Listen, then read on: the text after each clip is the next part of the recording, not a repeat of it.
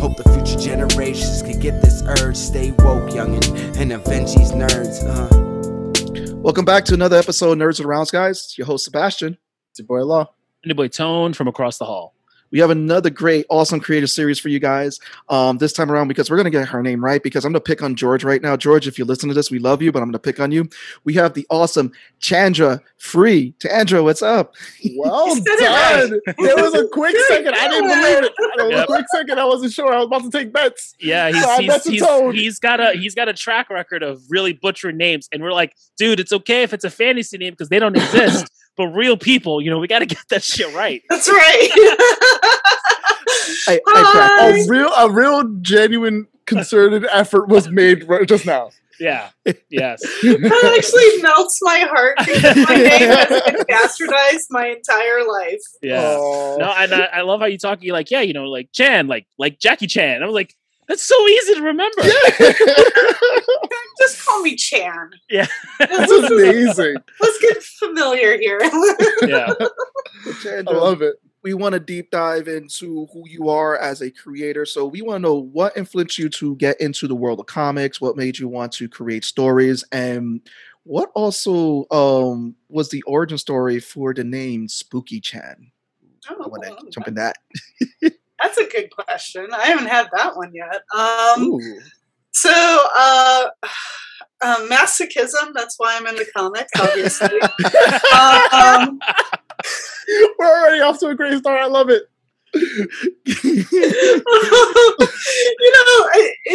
It really stems to my beginning years, like as a little girl, like wanting to tell stories, wanting to draw. Like I was already drawing. My mom says before I could walk, I could draw. Blah blah blah. Whatever, mom. And so I already had this whole envision. I was going to be an animator and I was going to like design characters and do all this and that. And it's like, oh, but you have to do in between drawings and you have to really work up to that. And it's like, yeah, I don't want to do that. I was like in fifth grade when I decided like that was too much work. Yeah.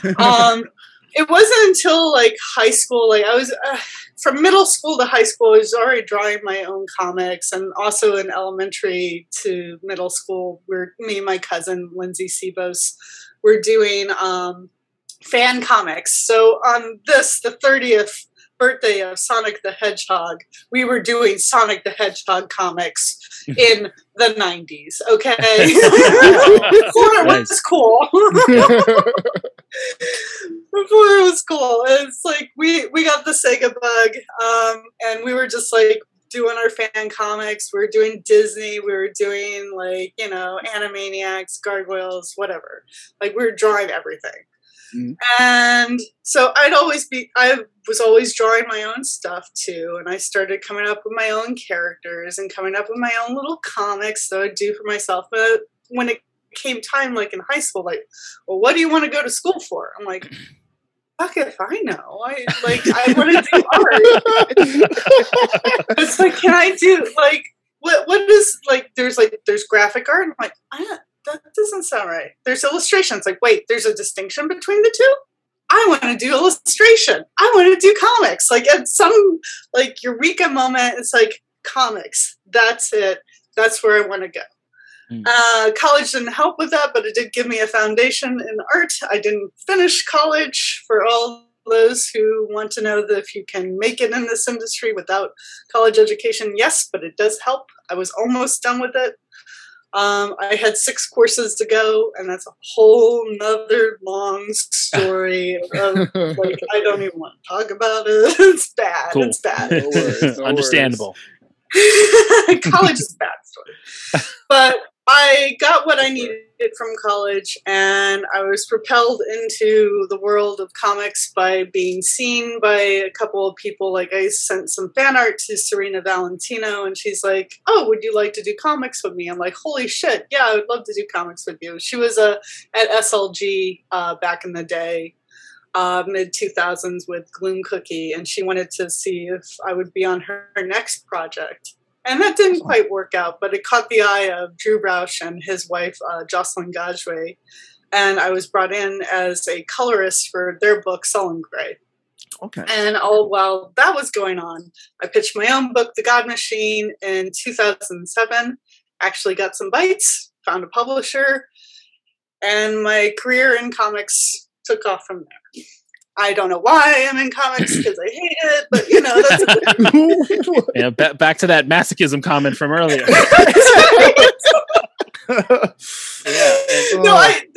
All seriousness, I love comics because it's a way to tell your stories, your truths, express yourself artistically and everything else in between.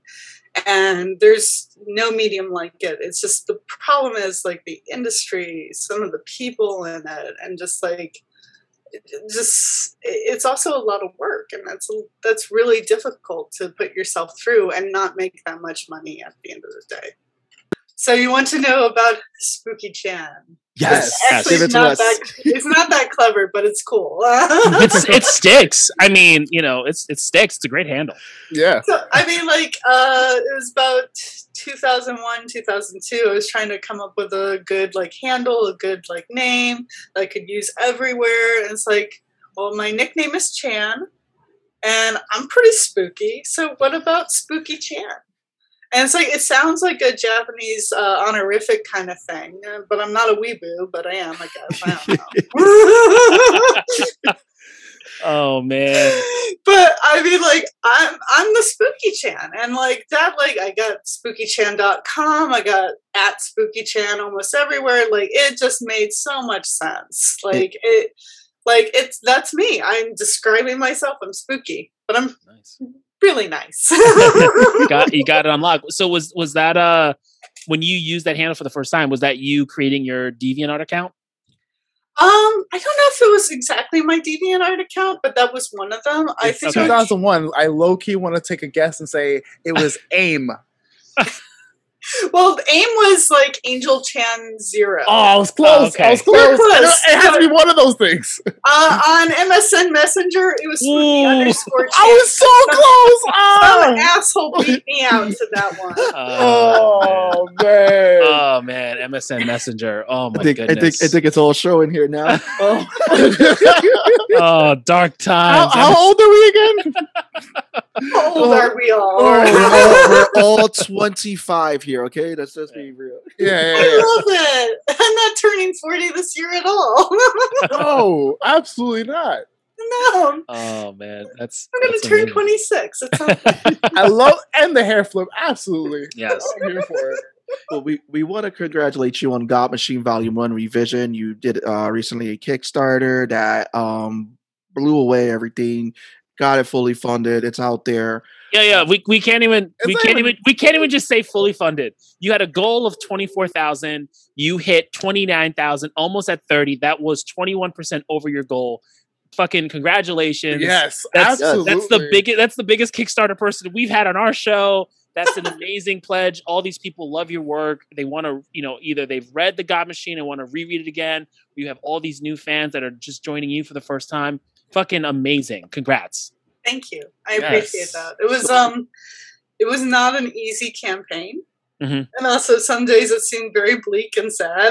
But I mean, that's Kickstarter, right? Right. Yeah. But I mean, we spent months, and when I say we, me and my partner, Stephen Niemond, both put forth a lot of effort to make this campaign as strong as it was. If it wasn't for him, shout out to the promo video you guys made. That promo video on the Kickstarter is so fucking good. Yeah, it is. I love when you're in the snow. Buy my copy. It's so good. All of it.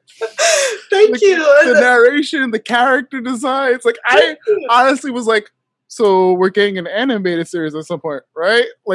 I have no idea what the comic looks like. I have no idea what anything is inside other than what we've seen. But I'm can we just get these characters and these characters and you? And we want an actual you to be the God voice narrator and just narrate the whole story. That'd be amazing. So for the newbies out there, tell us more about the God Machine. What is the story, the the quick elevator pitch about it for all of us newbies. So, God Machine is about a story about a young man named Guy Salvador who's going through a really difficult time. His girlfriend just recently died, and now he's starting to see monsters and things, and he's questioning, well, what's real, what's not? Until one night, a mysterious man comes to him, tells him that his girlfriend is actually still alive, floating in and out of what is known as the dream worlds, and that Guy is the only one who can go and save her. It's the gods, monsters, teen angst, humor, and everything in between. And it's just the beginning of a larger story. So. Nice. I know. So I know from the promo, and I don't know if it's like if that was like really accurate, but they showed that you're working on other titles. I think they showed a cover for Volume 2, and they showed blank book covers for 3 and 4. So are you looking to get it to 4, or are you looking to expand it past 4 volumes? Past 4. Okay. Cool. The idea is about 10 to 13 volumes in total. Nice. I hope that I live to be I want to finish my story at some point.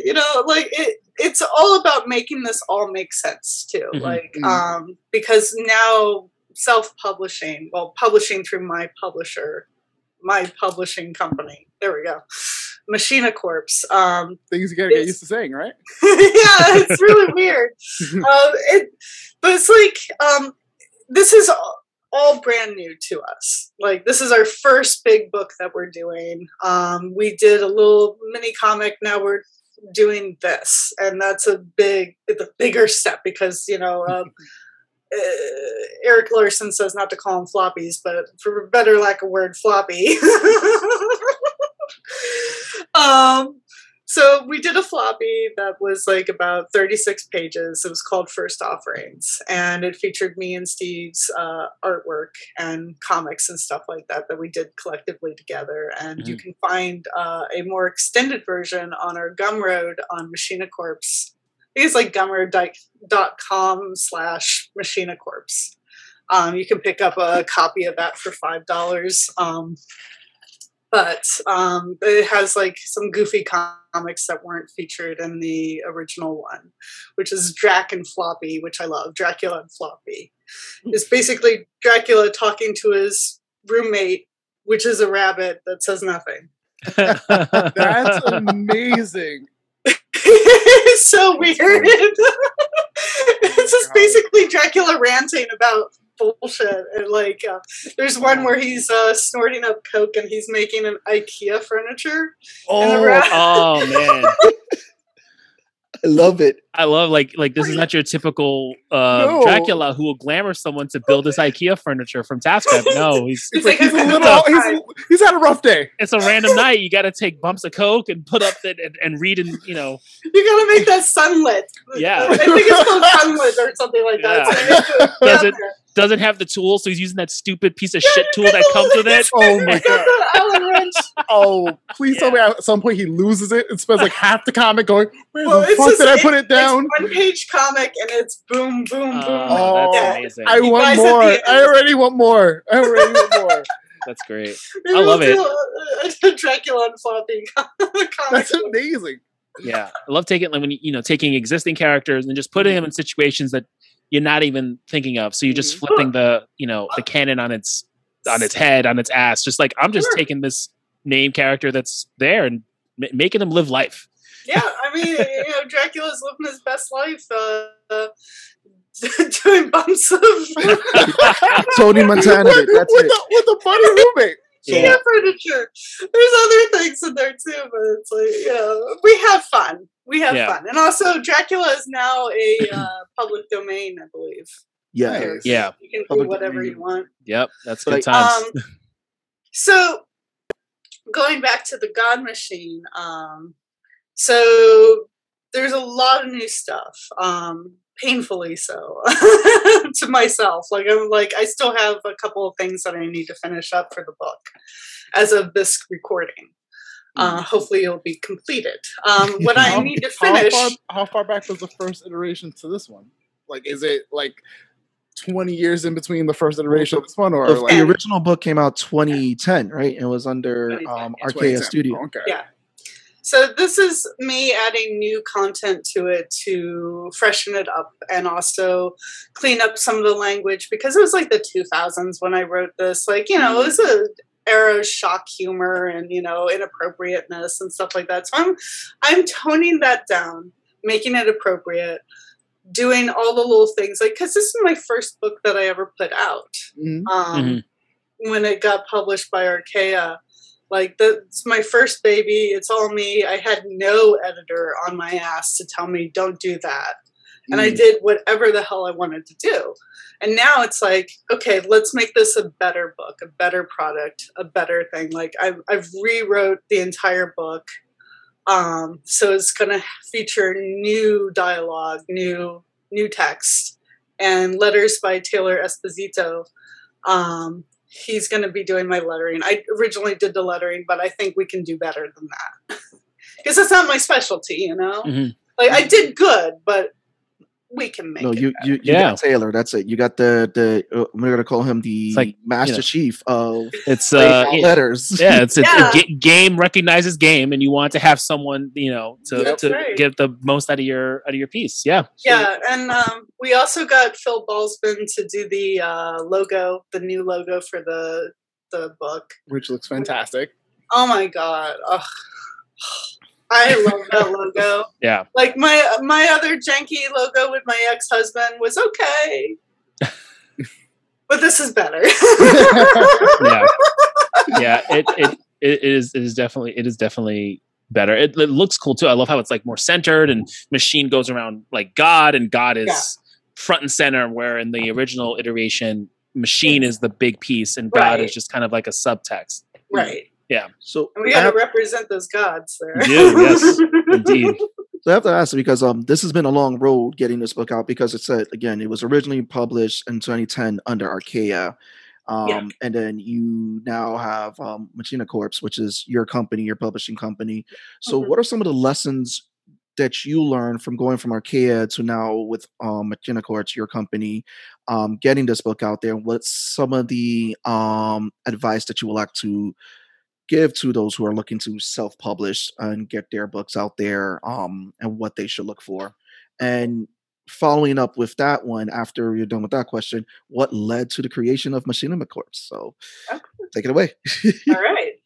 So self-publishing is a hard road. It's incredibly hard. It's it takes money, so therefore Kickstarter helps fund the costs of like printing a book, finding a printer, finding somebody who can be your kind of guide through it. Like right now we're using Print Lore out of Chicago, and they're kind of like a printer broker, and they go between like all the different printers and talk to them for you. Now I could directly talk to them, but since this is my first project, I wanted to like have somebody to kind of handhold a little bit, like, this is the paper quality, this is what you're going to need, this is like the shipping, this is the and of course, like, we're doing overseas. I'm not sure exactly where we're going with, like if it's China or like Korea or whatever. I'm going to assume it's China, but like if you want to get something within the States, if you're state bound, you're going to be paying so much extra, like a lot more. And we did that for our first little floppy book. I hate using the word floppy, but whatever. But we used it for first offerings, and it came out gorgeous and wonderful. We did Mixam for that, but it was really expensive, and we did kickstart that as well. And as gorgeous as it was, as cool as it was to support, United States people, it just doesn't make sense if you want to get a large print run. And so when you're doing this stuff, you have to consider that, like, are you okay with doing stuff like that? Like, I'm half okay with it because I want to support, like, people here. But the thing is, I can't afford to support people here. I'm, broke, and I'm trying to make a living. I'm trying to do this and that. And like how we got the book printed, other costs that we considered was the ISBN. You know, to get it, like if we want to get into stores, we have that information. We can get it categorized in like libraries and things like that. There's also paying Taylor, you know, that kind of thing, paying Phil, paying those Kickstarter like fees. That's a killer. Yeah, I heard. Yeah. That's a lot that people don't talk about because Yeah. it's not something that people know of. Like from the consumer end, like we're just like, hey, we support, but Right. you guys as the creators like have to do all this stuff on the back end. Yeah, so like, you know, you're considering all those little like incentives and stuff like that. Like those all have different costs. They have all different shipping. Then there's shipping to everybody. That's another cost. Kickstarter fee, the credit card fee, then taxes. That's another thing. Like taxes are killer. And just all these like, for doing a Kickstarter to make it happen is really intense. You got to put your business brain in pretty much. And that's the tricky part because the next leg of our trip, once we get it printed and in our hands, is about getting it to people. I mean, besides the Kickstarter people, getting it into bookstores, seeing how to distribute it. Like we're probably going to distribute it ourselves because we just can't afford to have a distributor at this point. We're not there yet. So like you have to think about how you're going to house these things. Where are you going to put them? Do you have any room for them? Like if you're living in New York City and you got like one bedroom apartment, it ain't cutting it. No, those are your furniture pieces. It's just the stacks of books are your furniture pieces. Put your TV on it. Yeah. I lived that life. I know what you mean. Oh, I lived that life too. Oh man. So, you know, it's just, it's a lot to think about. It's very much put your different brain in. And that's not always easy for somebody who might be creative and like want to just produce. Because then after like you've made your comic, which is already like, wow, you did it. Holy shit. Yeah. Now you need to put it out there. That's a whole nother game. And that keeps you from actually doing more artwork, more stuff like that. So you have to consider it takes time away from you. Yeah. And it can eat into that because you're now your own producer, your own publisher and all that. So I don't want to be discouraging because there's a lot to it because now you don't have a cut with a publisher. Now you don't have to adhere to things that they want you to adhere to and like where they're putting their money in, you know, hidden sources and what all of that. Mm-hmm. That can happen in certain cases. But you have to have a certain kind of discipline to do this. And also like, it might be a good idea to also get an editor for yourself, like beyond the typos and all that, somebody to actually come in and say like, no, you know, you're being a little weird in this space. Write this a little bit differently, you know, that kind of thing. Like somebody keep you focused and like right. And not just like indulging you in your whims and stuff like that. Because you, at the end of the day, you want a good product and you need outside visions to help you sometimes. Yeah. So it's a lot of that. Now, when it came to me coming up with Machina Corps, like I had come up with this this banner a long time ago, and it's called Machina Corps because I can't say Machina or Machina. I have the same problem. No worries. But I like how Machina sounds anyway, so it's like there you that, go. Yeah? It does sound better. Although when you said Machina, I was like, oh, I was thinking it looks like Machina, but hey, we're going with Machina. That's all good. Exactly. I mean, it's truly Machina, but you know, no, it's all good. It's your brand. You can call it whatever the hell you want. Right? Exactly. Exactly. And people could be like, "Oh, she's kind of stupid, isn't she?" It's like that's okay. It's just Chad. No, I'm a creative boss. I do what I want. And I'm excited to hear about what made you want to start this company and go out there.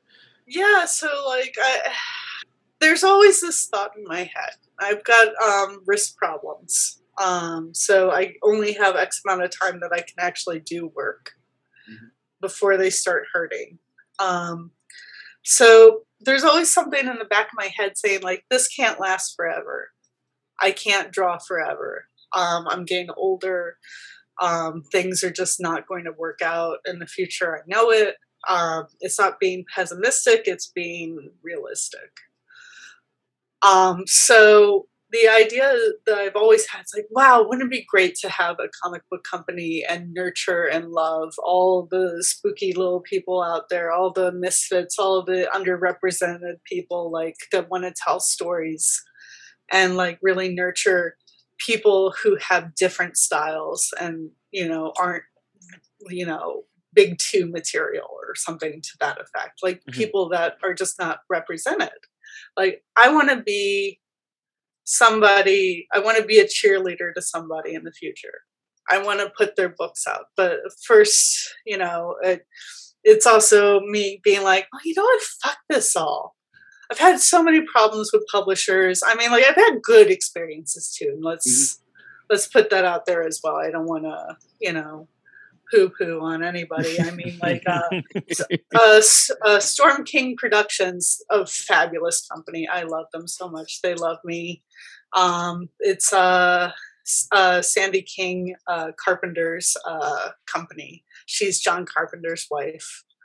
So they do John Carpenter things and other titles like that. So they're wonderful people there, and they've always made me feel at home. That's the kind of company I want to be too. So let him know I'm waiting for the sequel for the thing. So you mean the proper sequel? Yes. Yeah, not that prequel shit. Some of us have some gripes. Yes, you know. Yes. That's like one of the first things I ever learned about Seabass was his love of The Thing. Yeah. The Thing is a great movie. Yeah. You worked with their company. You worked on Tales from Halloween Night Volume 5. You also worked with Jim Henson's Fraggle Rock. So from projects from outside of your own work, what are some of the lessons you've learned with working with these companies, and how have you taken those lessons to apply to your projects? That I wanted to be a publisher.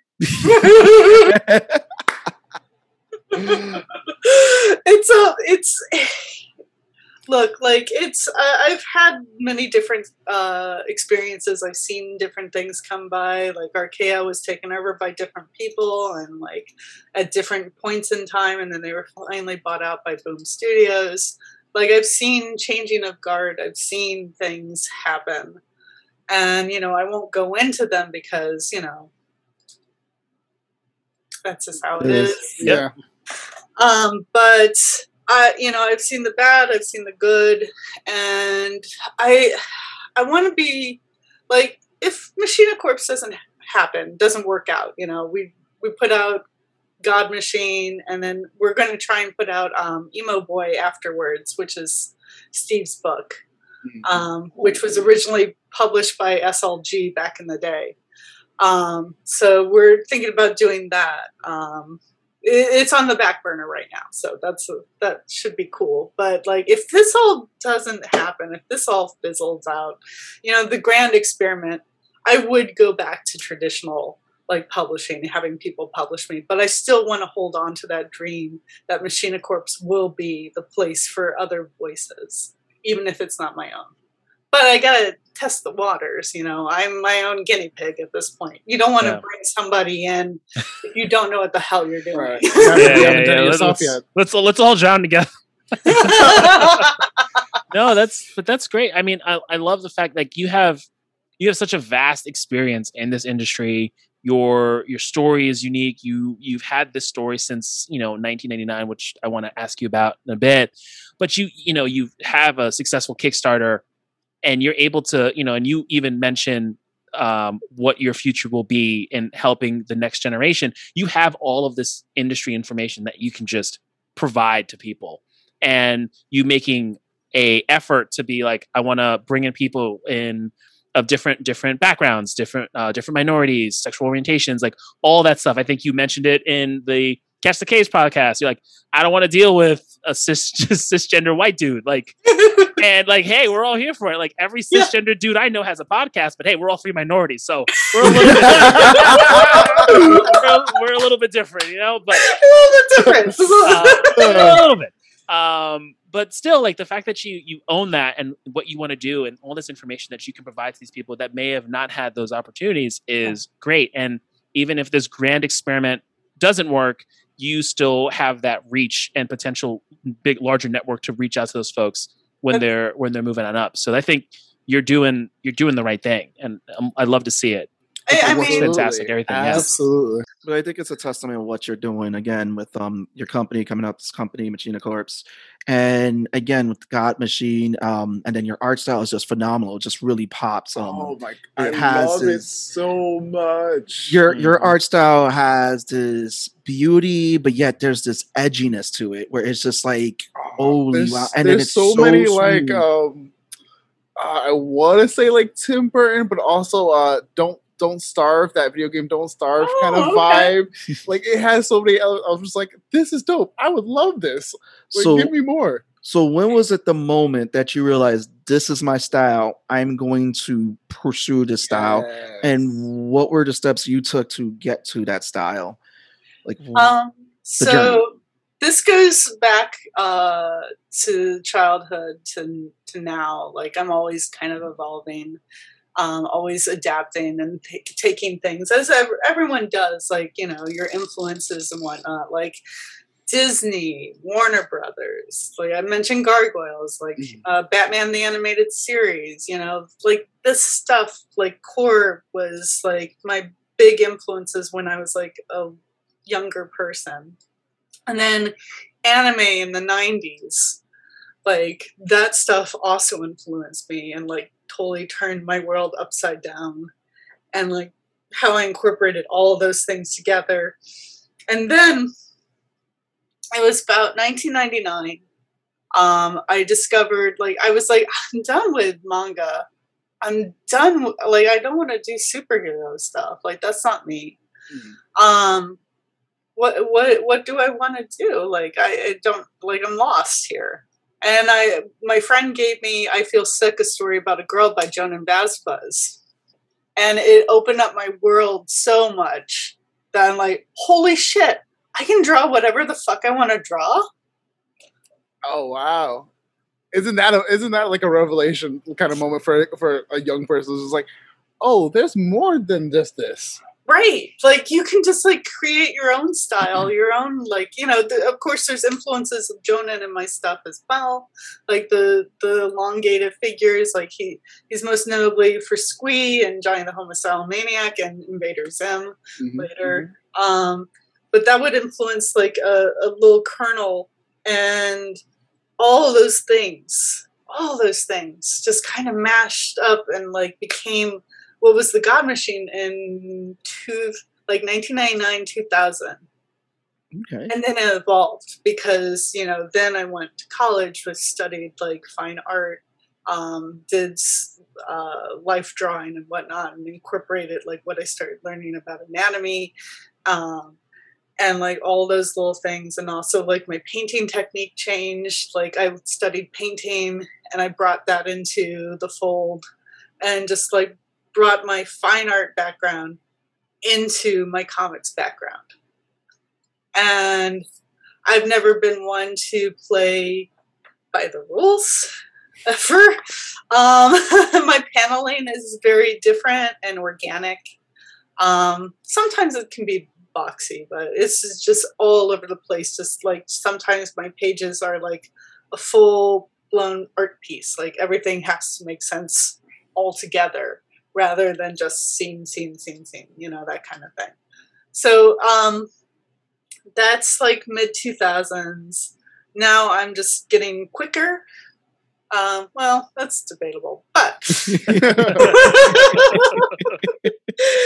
I'm learning new things, and I'm always incorporating that into my style.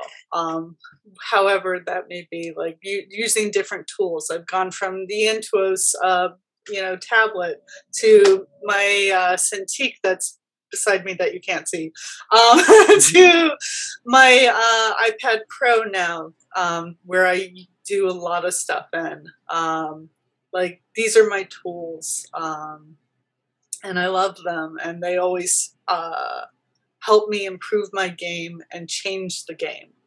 But so you briefly talked about how God Machine came up in 1999, and you mentioned that you were in high school. So I don't think we got a chance to hear, because going through high school, those are always big pinnacle moments in a person's life. What moments during high school influenced you for God Machine, if any? My depression. It's really that's one of the big things. I was very depressed when it came to high school, especially like my senior year. My mom married a very terrible person, and he was pretty abusive. And then I also fell in love with this one guy who wanted nothing to do with me, even though we hung out all the time. Mixed signals. But anyways, so I was kind of a little tortured, tormented soul, just a little bit. But also like high school is definitely involved in the God Machine in the beginning. Like it's a high schooler who's going through the throes of, he's just lost his girlfriend, but now there's promise that she's probably alive, but is he just going through depression? He doesn't know. So there's a lot. Teen angst, as my friend James Urbaniak says, teen angst. All right. Who was in the promo video? I get a kick out of that. But it's like it's a little bit of tragedy from my own walk of life, just not knowing how to make sense of my own world and how to like actually incorporate that into something, and that would be the backbone of God Machine. And of course, high school usual things like people being in love with each other and not being in love with each other, etc., etc. And when I was drawing, I was going over like what is my next big thing, because before I was doing magical girls, like little comics with like anthropomorphized magical girls, and it was a fun little story, but I knew that wasn't what I wanted to do. And so I just kept on drawing and I just trying to come up with that one character that would spark everything. And it wasn't until I got to Guy Salvador, like just drawing this little guy with these black glasses and like triangle hair. I'm like, that's him. That's my character. And I just kept on drawing him. It's like, this is my next thing. And I named him Guy after a guy from Final Fight, but actually it was my Street Fighter Alpha 2 poster on my wall. I'm like, I like that name, Guy. You want to talk about video games? Yes, I know. Yes, I know Guy. You know Guy. Oh yeah. Yes. You're going to be a guest at Dragon Con this year, September 2nd to September 6th in Atlanta, Georgia. And we know COVID really hurt cons last year. There was no cons. How excited are you to get back on the road and see the fans, talk to them more about in person about God Machine? Please tell us what's going through your head right now about Dragon Con. Yes, no. I mean, seriously, like it's a wow, I can't wait. And then the other part's like, holy shit, there's going to be a lot of people. Yeah. Yes. Yeah. We're itching to like get out the house. It's been a year. Yeah, like, oh my God, I can't wait, because I'm going to be celebrating my 40th early at Dragon Con. So I just figured I'd have a bunch of my friends there, so we get to have a little party, a little tiki. Yeah, go for it. There you go. There you go. Hotland is a good time. That's right. Your work is not only limited to comics. You've also worked as a storyboard artist. You've worked on The Monkey King for Global Productions. So I want to ask you, because this is a great topic to deep dive. What are some of the differences and similarities you see between doing storyboards versus doing sequential art?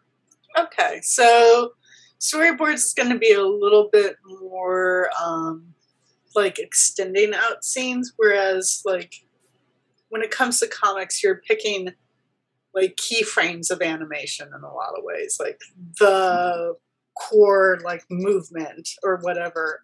Whereas in storyboards, you want to have something like the start of the movement and then putting out there like what the next couple of steps are, so the camera knows where it's going, or whoever is going to see this. So those are the big things. I mean, there's not too different though is it's basically the same idea because you want to have the best movement possible and show like what the whoever is going to come in and flesh it all out is going to do. So it's very much like animation, I think. I want to thank you for coming on Nerds Around, talking to us about God Machine. Let us know who you are, letting people know who you are.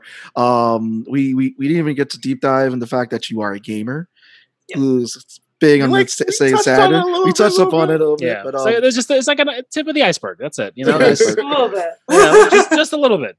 But yeah, no. So guys, make sure if you're going to Dragon Con September 2nd, September 6th, make sure you look for Chandra Free. Make sure you look for Machina Corpse, and make sure you pick up God Machine.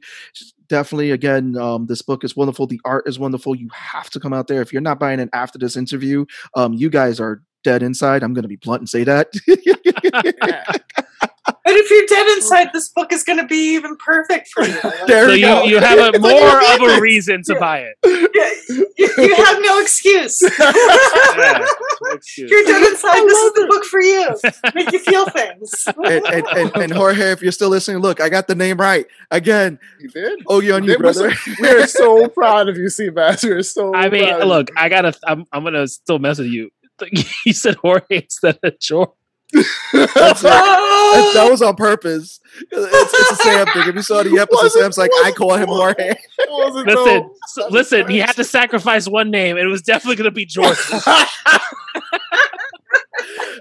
it's been an awesome episode, Nerds Around. Make sure you check out Chandra's links in the below. Again, this has been Sebastian. It's your boy Law. And your boy Tone from across the hall. Stay nerdy, guys.